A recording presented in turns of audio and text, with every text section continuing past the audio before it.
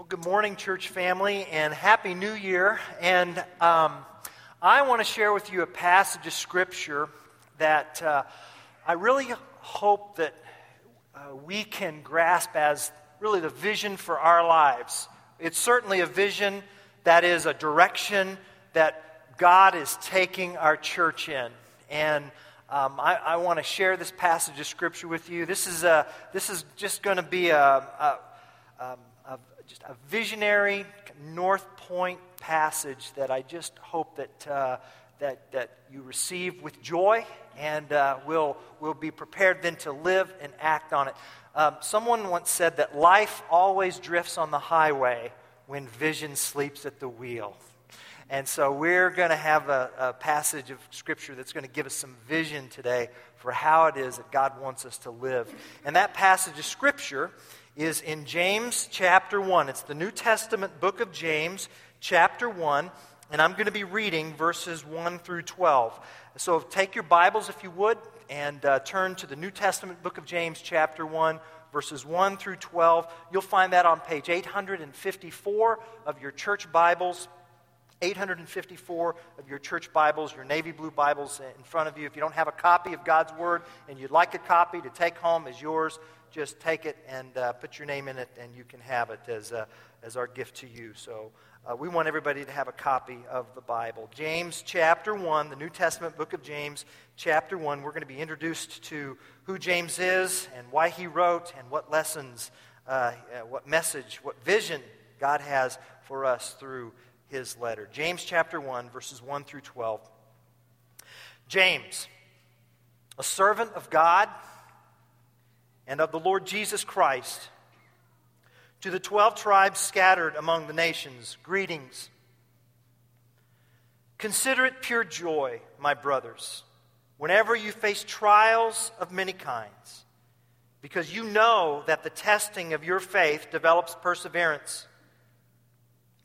Perseverance must finish its work so that you may be mature and complete, not lacking anything. If any of you lacks wisdom, he should ask God, who gives generously to all without finding fault, and it will be given to him. But when he asks, he must believe and not doubt, because he who doubts is like a wave of the sea, blown and tossed by the wind. That man should not think he will receive anything from the Lord. He is a double-minded man, unstable in all he does. The brother in humble circumstances ought to take pride in his high position. But the one who is rich should take pride in his low position, because he will pass away like a wildflower.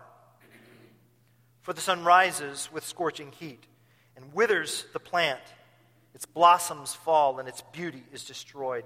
In the same way, the rich man will fade away, even while he goes about his business. Blessed is the man who perseveres under trial, because when he has stood the test, he will receive the crown of life that God has promised to those who love him.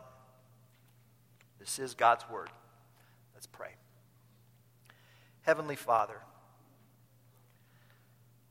thank you so much for gathering us here in this room on Sunday, the Lord's Day, Resurrection Day. Thank you so much for seeing us through this past year and for what you have in store for us, and which you will reveal one day at a time.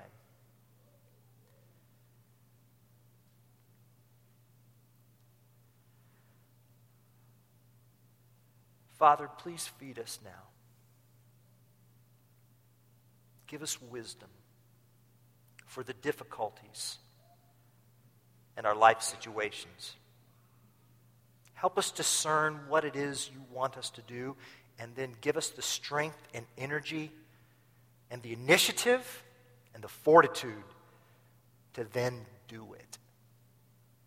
Help us not to be hearers of your word, but doers.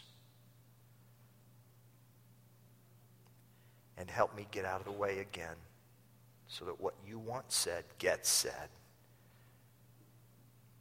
so that we will be the people you want us to be, to the glory of Jesus, in whose name we pray.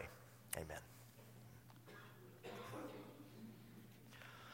Well, I don't know if you had a chance to spend time with your family here over the past couple of weekends.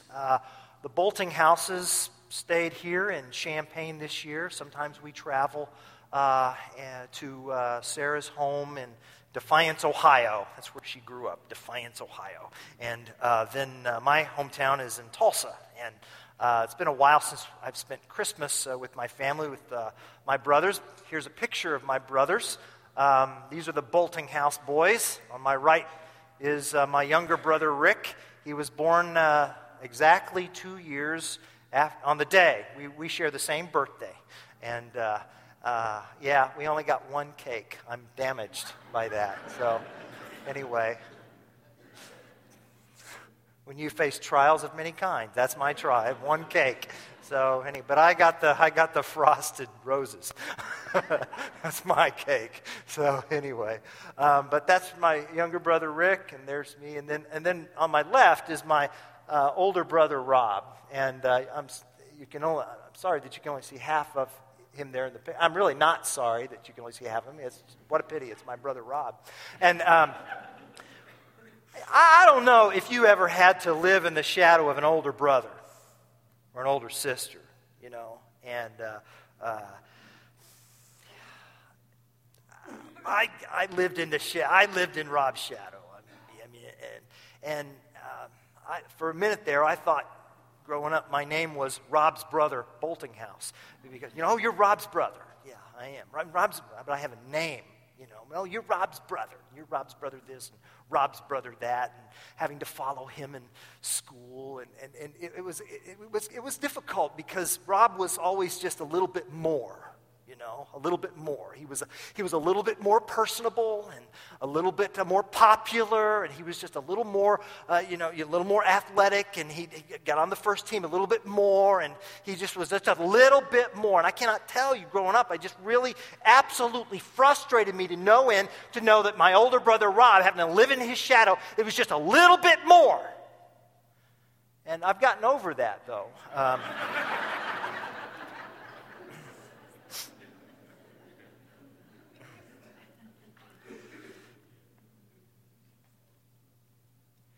Can you imagine living with an older brother who was God? You imagine that? And you know, don't you, that, Jesus was not an only child.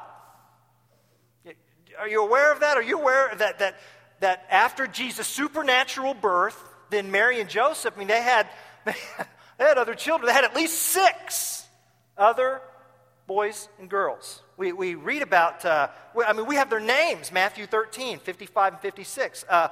Isn't this the carpenter's son? Isn't his mother's name Mary? Aren't his brothers, just talk about Jesus, aren't his brothers James, Joseph, Simon, and Judas? They're the boys. And then aren't all his sisters with us? All his sisters means there's got to be at least 2. So you've got then Jesus, there's 7. In the family. What would that have been like? And Jesus is the older brother. What would that have been like to have an older brother who was God?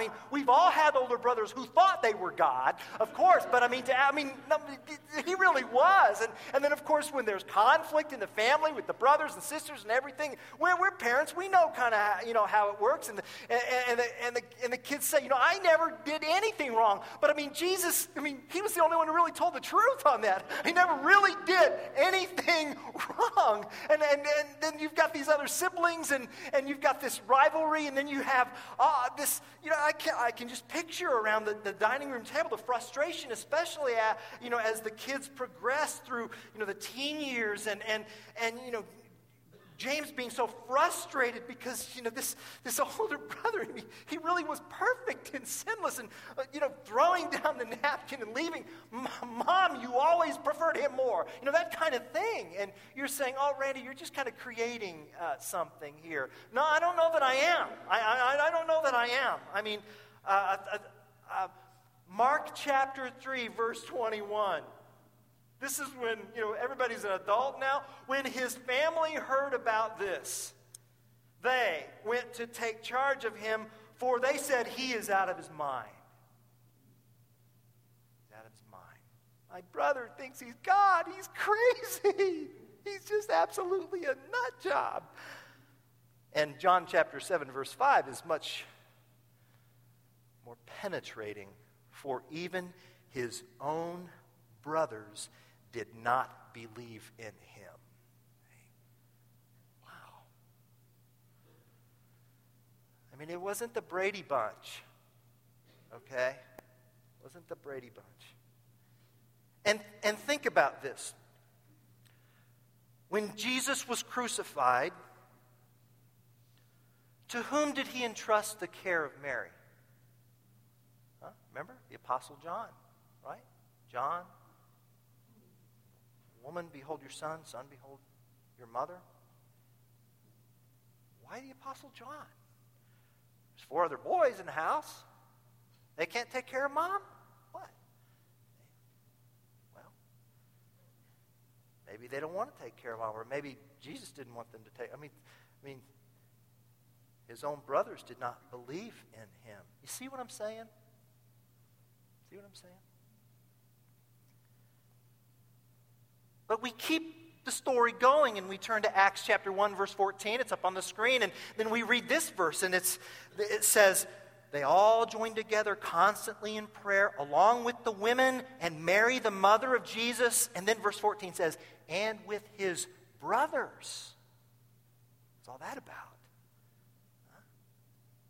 And then we keep flipping through the pages of the New Testament. We come to Galatians chapter 1, and the Apostle Paul talks about when he first came, when after his conversion to Christ, he found his way then to Jerusalem. And it says, Paul says, I saw none of the other apostles, only James, the Lord's brother. Whoa.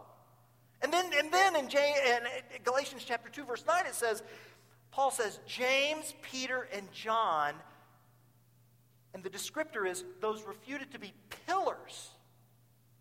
Pillars. So now James is, what does that mean? That means he is a key leader in the church in Jerusalem.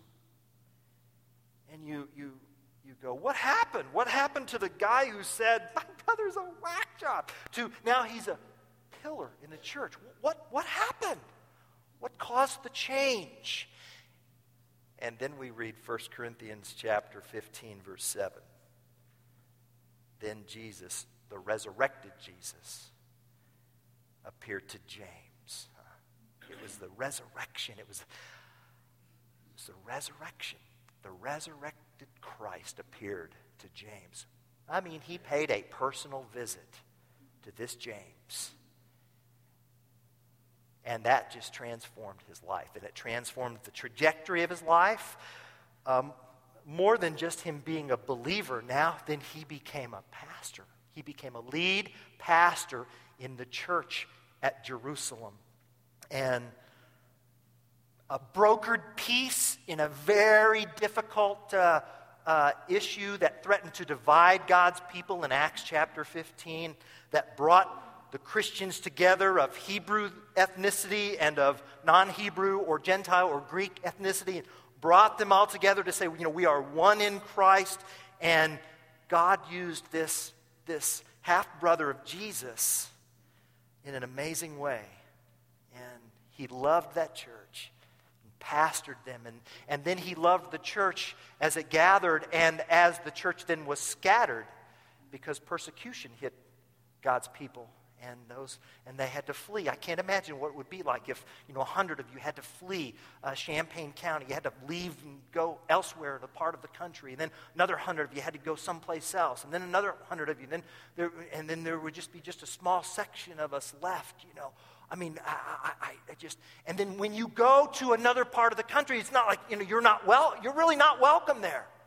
The Hebrew Christians left and they went to another part of the Roman Empire, and when they got settled in those cities, they were discriminated against because they were Hebrew. And then when they tried to get together with some of the other Hebrews, those Hebrews discriminated against them because they were Hebrew Christians. It was kind of double discrimination that went on, and it affected their pocketbook. You know, they had great jobs in Jerusalem, but when they went out to the marketplace, they were cheated. Or when they went into the workforce, maybe an employer just decided to say, well, we're just not going to pay you this week. Too bad. And they had no recourse whatsoever for that. Or their children would have been discriminated against in terms of schooling. And very difficult. And they were taking an economic hit because of their faith. And they were getting discouraged. And life was difficult. And it was hard. And they're thinking, you know, God, we're following you. We're trusting in Christ. But life is difficult. What's going on? And they need some encouragement. And you know what? Then they get this letter from their pastor, Pastor James. And James writes to them. And notice in verse 1, he begins not with James, the brother of Jesus. He's not name dropping there. His authority is not going to come from the fact that he grew up in the same house. And he doesn't say, James, born from the sacred womb of the Virgin Mary, No, he doesn't do that. He doesn't even say James, the senior minister at First Church in Jerusalem.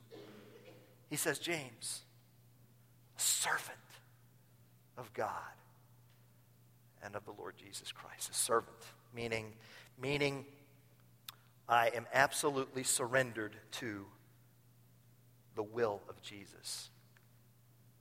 My older brother. He's not my brother, he's my master. A servant meaning unswerving loyalty, unquestioned obedience. That's how he begins. And he says to the 12 tribes scattered among the nations, the 12 tribes, meaning he's going to be talking to Christians of Hebrew ethnicity, whose lives are scattered. Not just geographically, but as I've said, scattered in their life situation, and they're trusting God and they're following God and they're doing their best to be obedient, and yet life is difficult. Life is incredibly difficult. And is there a word from God when life is difficult? And James answers with the word from God. He answers with the verses that we read in verses 1 through 12.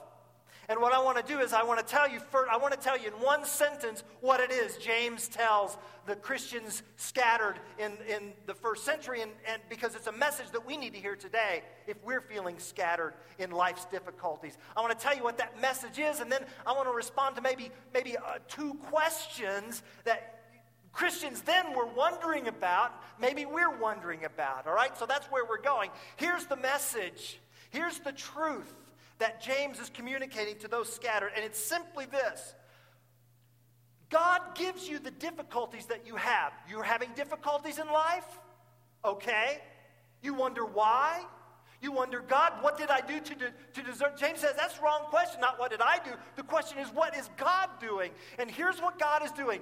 God gives you your difficulties to develop your life. That's it.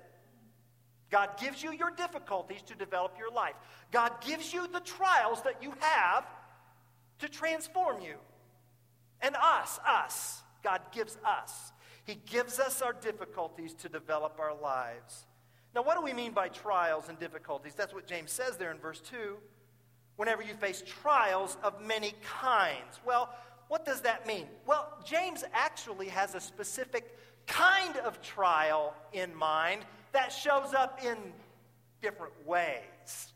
He's still speaking about a specific kind of trial. See, he's not talking about the normal trials, all right, that we face. He's not talking about, I got to write a term paper. Well, that is a trial, but that's not what James is talking about. He's not talking about the trials of parenting. You need to get up at 1 a.m. and get Stevie, Ben, Mary, Susie. That may feel like a trial at 1 a.m, but that's not what James is talking about. He's not talking about being a newlywed. You know that first year. That first year of being married. Remember that first year, and it felt like a trial, and then that second year when it felt like a trial, and then that 13th year when it felt like a trial. He's not talking about that. That's a normal. That's normal. Finding new clients, going into grad school, seeking tenure, boot camp in the military, that's just normal. That's not what James is talking about. And he's not talking about the kinds of trials that come our way, when we make blunders. All right? If you plagiarize, you're going to get an F. You're going to flunk out. You get a 0, and that's unpleasant. But that's not what James is talking about, because you deserve that. You get a speeding ticket. That's a trial. Well, it's difficult. It is. You deserve it. It's not what James is talking about. What's he talking about? What does he mean by these trials? He's talking about undeserved difficulties, undeserved trials. He's talking about inescapable suffering. You didn't deserve it. You didn't merit it. Maybe it's persecution for being a Christian in a foreign empire, and that leads to poverty. Maybe it is being persecuted to the degree that a citizen of the Roman Empire is going to, they've got you in their crosshairs, and they're just going to make life difficult for you because they can, and so they slap a lawsuit on you. And you say, why did this happen? I don't deserve. Or maybe you are exploited because of your faith. Or maybe, as I said earlier, you're in a location of the employer decides to just withhold wages. Or maybe it's sickness or bereavement or disappointing news that you weren't expecting, you didn't deserve. See, the book of James deals with all of those kinds of issues that I just mentioned.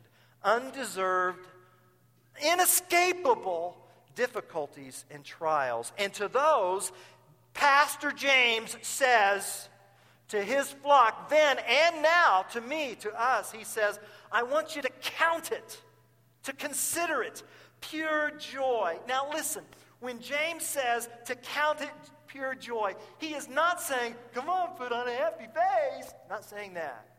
He's not. God is not telling us, when he says to count it pure joy, God is not telling us how we should feel. He's telling us the way he wants us to think. The way he wants us to think. And he wants us to think. He wants us to have an attitude and a mindset and an outlook that understands that these trials, these undeserved difficulties, are a part of his plan for our lives. He wants us to see through the trials to discover God's plan. That's what he's saying when it says to count it pure joy, my brothers. Years ago, one of our elders here at Windsor Road, a gentleman by the name of Ray DeGrief. Ray went to college. His undergraduate degree was from the United States Naval Academy. And I asked Ray what his first year was like in the United States Naval Academy. And he said it was a 9-month trial. I mean, it's every day. If you are a first year, a plebe, that's what they call them, because that's the lowest class in the Roman Empire. That's what they're called there. First year, first of all, you've got to go double time wherever you go. It doesn't matter where you go. There's no walking for first year for plebes there at the Naval Academy. You go double time, and when you turn a corner, it's at 90 degrees. Wherever you go, it doesn't matter. For the first year in the Naval Academy, you have to read an article from the front page of the paper, and you have to read an article from the sports page of the paper every day, in the event that an upperclassman will ask you for that information about that article. You just got to have that at the tip of your tongue, ready to go. When it's time to eat, you are the last to eat after you serve everybody else at your table. And if there is enough food, then you can eat. That's the way it works. You also have to know a specific military topic of the week for discussion in the event that you are asked about it by an upperclassman upperclassmen. And in addition to that, you have to know how many days until the next Army-Navy game, and you have to know how many days until graduation. And all of that in addition to 19 hours of school. And I said, for your first year, that's the deal. And I said, Ray, why do you have to know all that? He said, well, why do you have to know it? He says, because they're training me to be a leader. And they're training me to think on my feet, and they're training me to make command decisions at a moment's notice, without wavering, without doubting. And that's the way it is. Did it help? He says, oh, yes. Oh, yeah. Do you want to do it again? No. No. Are you nuts? Only a preacher would ask that. But you see, God gives us difficulties to train us, to develop our lives, to transform us. One professor at the seminary where I attended put it this way: God is more interested in your holiness than your happiness. He's more interested in your purity than power. He's more interested in your faithfulness than your financial success. He's more interested in your endurance than your reputation. He's more interested in your eternal life than your external wealth. He's more interested in your long-term joy than your short-term happiness. And He's more interested in your good than He is your desires. So what I need to understand is that when I'm going through a difficult time, I need to see that God is God and He's in control. And if I choose to look through those trials to discover His plan for what He wants in my life, then that will automatically put me on a course, a graduate school level spiritual course of growth and maturity. You see in these verses how this leads to this, leads to this, leads to this. Do you see that there in verses 2 and 3 and 4? And when you face trials, we need to see through those trials because to what God is doing, because those trials are about the testing of my faith. God wants to see the quality of my faith, and He wants to stretch the quality of my faith so that I will develop perseverance. This leads to perseverance. And then perseverance must finish its work so that you may be mature and complete. And when I'm mature and complete, I'm not lacking anything. And so what I need to understand is that when a difficulty comes my way, God is basically saying, Randy, you're lacking something in your life that I want to strengthen and grow and mature and sharpen so that you will be a mature man of God. So I'm going to give you these difficulties to develop you. That's what He's saying. Which, of course, then leads to this first question that I told you I wanted to ask. And the question is this. So God gives me this difficulty in order to develop me, and I want to see through, and I want to see what His plan is, but I'm just not quite sure what, I don't know what, I'm in the middle of this difficulty, God, and I don't know how to respond. I don't know what to do. I don't know what to say. I don't know how to think. I don't know how to act. I'm in this difficulty. Now what? Now what? Well, let me tell you now what. Let's take an intermission here for just a moment for a science lesson. Okay? Think with me. All right? Let's, put your pencil down for just a minute. And let's take science. Now, in physics, we learn about light. Okay? So what? Okay, we know that light is bright, and we know comes in different colors, and we know that it's fast. But what's the nature of light? People ask these questions. Scientists ask these questions. What is the nature of light? And so there are some who say, well, there's the particle camp of light. There's the particle group, the scientists who say, well, light is a particle, So if light were like sticky red ping pong balls, okay? Painted ping pong balls. And you threw those ping pong balls through this doorway. Well, of course, some of the balls would bounce off the wall and not get through, but those that would get through would kind of stick to the other side in the shape of that doorway there. And that means that that's the particle theory. And because sometimes light acts like a ping pong ball. But then other scientists would say, oh, no, hold your horses, not so fast. No, sometimes light doesn't act like ping pong particle theory. Sometimes it acts like waves and like water, waves of water go splashing through and then just kind of everywhere, all right? So you have the particle camp, and then you have the wave camp, and so you have these competing, and then sometimes say, well, okay, here's how we're going to settle the thing. Here's how we're going to settle the thing. We're going to settle the thing because light is both. It's both. Depends on the experiment.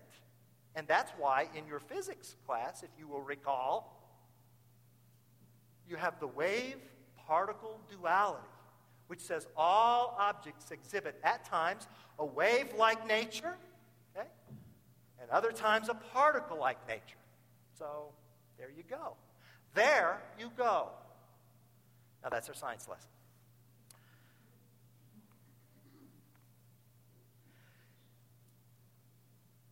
Scientists came to this conclusion because they said this.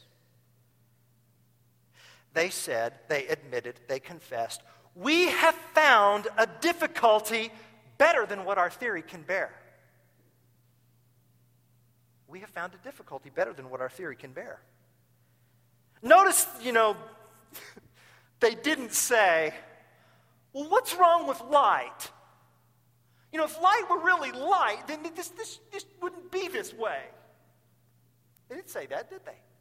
They didn't say, what's wrong with light? They said, what's wrong with my theory about light? Now you have your difficulty. Okay, back to my sermon. You have your difficulty that you have no idea how to handle. And some people respond with, my life is difficult. What's wrong with God? What's wrong with God? Maybe we should ask, what's wrong with my theory about God? I mean, look at yourself now. Some of us are dealing with life in a really... We're not dealing with life because we're so convinced that we are so sure how life ought to work. And instead of getting mad at God, maybe we should say, what's wrong with my theory about God? Maybe my theory about life is inadequate. Maybe I should question my assumption that I think my life should be a bed of roses. Maybe I need a better theory in my difficulty. And James says, when you get to the point where you realize that you need a better theory, that's where verse 5 kicks in. If any of you lacks wisdom, he should ask God, who gives generously to all without finding fault. God is standing ready to give us wisdom to discern and do his will. Because that's what wisdom is. Wisdom is just not gigabytes of information. Wisdom is a spiritual quality. Wisdom is the ability to discern God's will, but not just discern it, but actually do it. Wisdom is about godliness. And he's ready and waiting to give us what we need. And that's why I love Andy Stanley's book, The Best Question Ever. The best question ever. The best question ever is this: in light of my current situation, what is the wise thing to do? What is the wise thing to do? In light of my current relationship with so-and-so, what's the wise thing to do? In light of my struggle at work, what is the wise thing to do? And God is waiting for us to ask, and he will give us wisdom when we ask. And that wisdom shows up when we read his word. If you want to know God's will, pray and open up your Bible, and God's wisdom is in his word. God's wisdom shows up through the lives of his people, his godly people. people who have lived long with the Lord and have grown old with the Lord, and people who look like and act like and relate like Jesus, who think Christianly and speak Christianly. You rub shoulders with them and you will hear God's wisdom through their mouths. God's wisdom appears through promptings of the Holy Spirit as the Holy Spirit's directing you.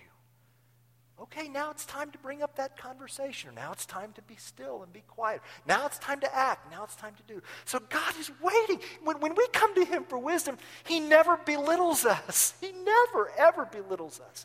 And those of you who have had conversations with me in my office or out here in the foyer, you know that I quote this passage of Scripture in my prayer because many of my prayers over you are concerning your difficult situations. And I quote, Lord, would you please give so-and-so wisdom? You've told us in your word that if we lack wisdom, we should ask. And so I boldly ask for my brother or sister or family, or I boldly ask for myself, God, give me wisdom. When you are with me many times talking about your life situation, you may wonder, what's going on in Randy's mind as I'm thinking? I'm telling you what's going to go on through my mind. I'm praying for wisdom. Just, God, give me wisdom, Just give me wisdom. And sometimes that wisdom shows up as a huge, big, Batman in the sky spotlight. And sometimes it's just a little nightlight that kind of gets us around the corner to the next stage because God calls us to live one day at a time. If you lack wisdom, you should ask. God gives generously.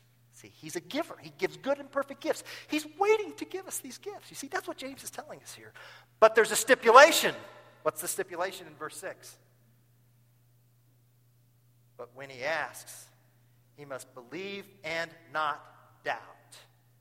He must believe and not doubt. Now, again, I want to be clear on this. I want us to hear what James is saying. Doubting is not about feelings of uncertainty. It's not. Doubting is not about feelings of uncertainty. Doubting here is about the failure to act.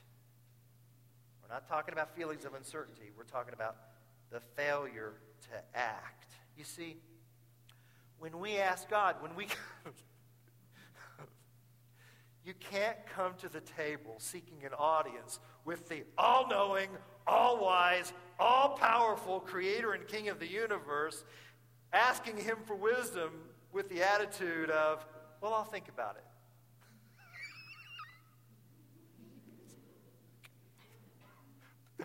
Don't do that. You'll hear heaven laugh. I'll think about it. See, God doesn't want you to consider His will. He wants you to do it. That's why James says, don't you be hearers. Don't be a hearer of the word and so deceive yourself. Because there is one God and you're not Him. You listen. But you don't just listen, you do. Because God is the king. He's not a consultant. And He's not your personal assistant either. He's the emperor. And if we approach Him this way, then we become, James says, we become double-minded. We're like a wave of the sea. It sloshes back and forth against the beach, blown and tossed, and we won't receive anything from God because He won't give us anything because He's not a consultant. He's the king. And when we do doubt, oh, that's bad. You see, doubt can make a leader speechless at just the moment of time when that leader needs to speak. Doubt can make us indecisive at precisely the moment of time that leader needs to make a decision. And doubt can make a leader act less at just the critical juncture when God wants that leader to act. But instead, they're just beating their head against the beach. And God's waiting to give wisdom because He's good. And He's not silent. And He's present. So my question for us is this. Forget about your New Year's resolutions. Let me ask you this question. What is it that God has already told you to do that you're not doing? What is it? And when is that going to change? Well, God allows us to have difficulties to develop our lives. And yeah, when we don't know what to do in our difficulty, we need to ask Him for wisdom. He's willing to give it. But there's a second question I told you I was going to talk about because James talks about it. And it's just this question, and it's a bigger question. It's the question, is this difficulty really worth it? I mean, is it really worth it? Is it worth enduring? Is it worth persevering? And James says, oh, yes, it is. That's what verses 9 through 11 are about. In difficulties, there's temptation to focus on the things that we do think are worth it. The secure, tangible, physical assets like money or possessions. And these Hebrew Christians were paying a dear price for their faith economically. And James just reminds these Christians, he's not against money. Please, if you just yank 9 through 11 out of context, you're gonna, I fear, come to the mistaken conclusion that, money is bad and being poor is good. And in and of it, well, of course not. But if money becomes an idol, that's a good thing. That becomes a God thing, and that's going to be a bad thing. And what James is trying to say is that when you trust in wealth, don't trust in wealth that's so temporary, especially in your difficulty. He reminds those Hebrew Christians who grew up in Israel that, like the flowers in Israel, which appeared one day, and then the scorching desert winds came, and they disappeared. Don't trust in stuff. You trust in God, especially in your difficulty, because it can be gone like that. It can be. Did you see that article in the paper yesterday? In yesterday's Wall Street, section B10 had this picture. This is a picture of a $100 trillion bill from Zimbabwe. $100 trillion. Huh? Do you know how much you can purchase? There's a Chicago money manager. You can purchase that $100 trillion bill. You can be a trillionaire in Zimbabwe. Here's how much. $7.99 on the web. Huh? Yeah. You can be a trillionaire. That's not the end of the illustration. Listen, in 1980, one Zimbabwe dollar equaled one American dollar. That's what you call inflation. Yeah. So you see, trillionaires in Zimbabwe have no advantage in our country, do they? And trillionaires from the United States have no advantage in God's country either. Heaven. That's what James is trying to say in verses 9 through 11. So why would you put your trust in that? There's nothing on earth that's ultimately worth enduring. It's beyond the earth. And that's why James says in verse 12, blessed is the man who perseveres under trial, because when he has stood the test, he will receive the crown of life that God has promised to those who love him. 5 months before he died, C.S. Lewis wrote to a woman, a Christian, who feared that her death was imminent. C.S. Lewis said, can you not see death as a friend and deliverer? What is there to be afraid of? Your sins are confessed. Has this world been so kind to you that you should leave with regret? There are better things ahead than what we leave behind. Jesus says, peace, child, peace, relax, let go. I will catch you. Do you trust me so little? Do you trust me so little? And then Lewis signed the letter, yours, and like you, a tired traveler near the journey's end. You see, endure, James says. Endure, and you will receive the crown of life that God has promised to those who love him. So when you face your difficulty, church family, let's stop looking at the past to see what I did. That's not it. We need to look ahead to see what God is going to do. And God is shaping us. Teresa of Avila once said, from heaven's point of view, the most miserable earthly life will look like one bad night in an inconvenient hotel. That's true. That's true. And that's our outlook. And what would this community look like if the Windsor Road community, if 1,000 of us walked out of these doors fully confident that whatever happened to us in our difficulty, God was using to develop and forge in us, not just individually, but as a community, life and faith and maturity. What would that look like?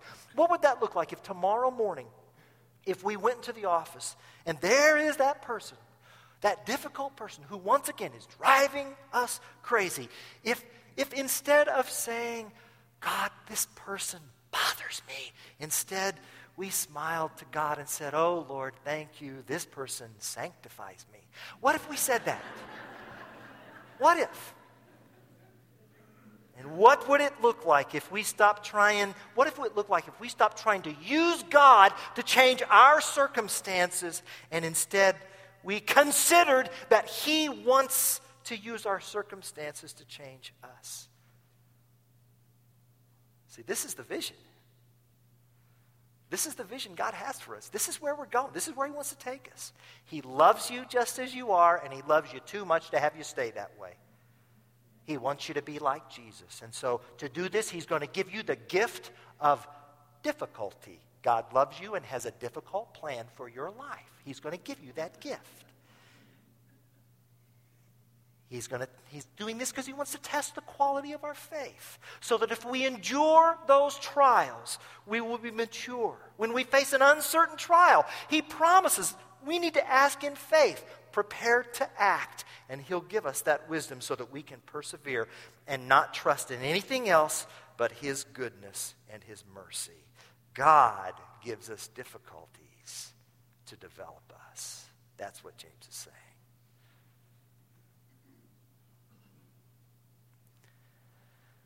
When God wants to drill a man and thrill a man and skill a man, when God wants to mold a man to play the noblest part, when He yearns with all His heart to create so great and bold a man that all the world will stand amazed, watch His methods, watch His ways.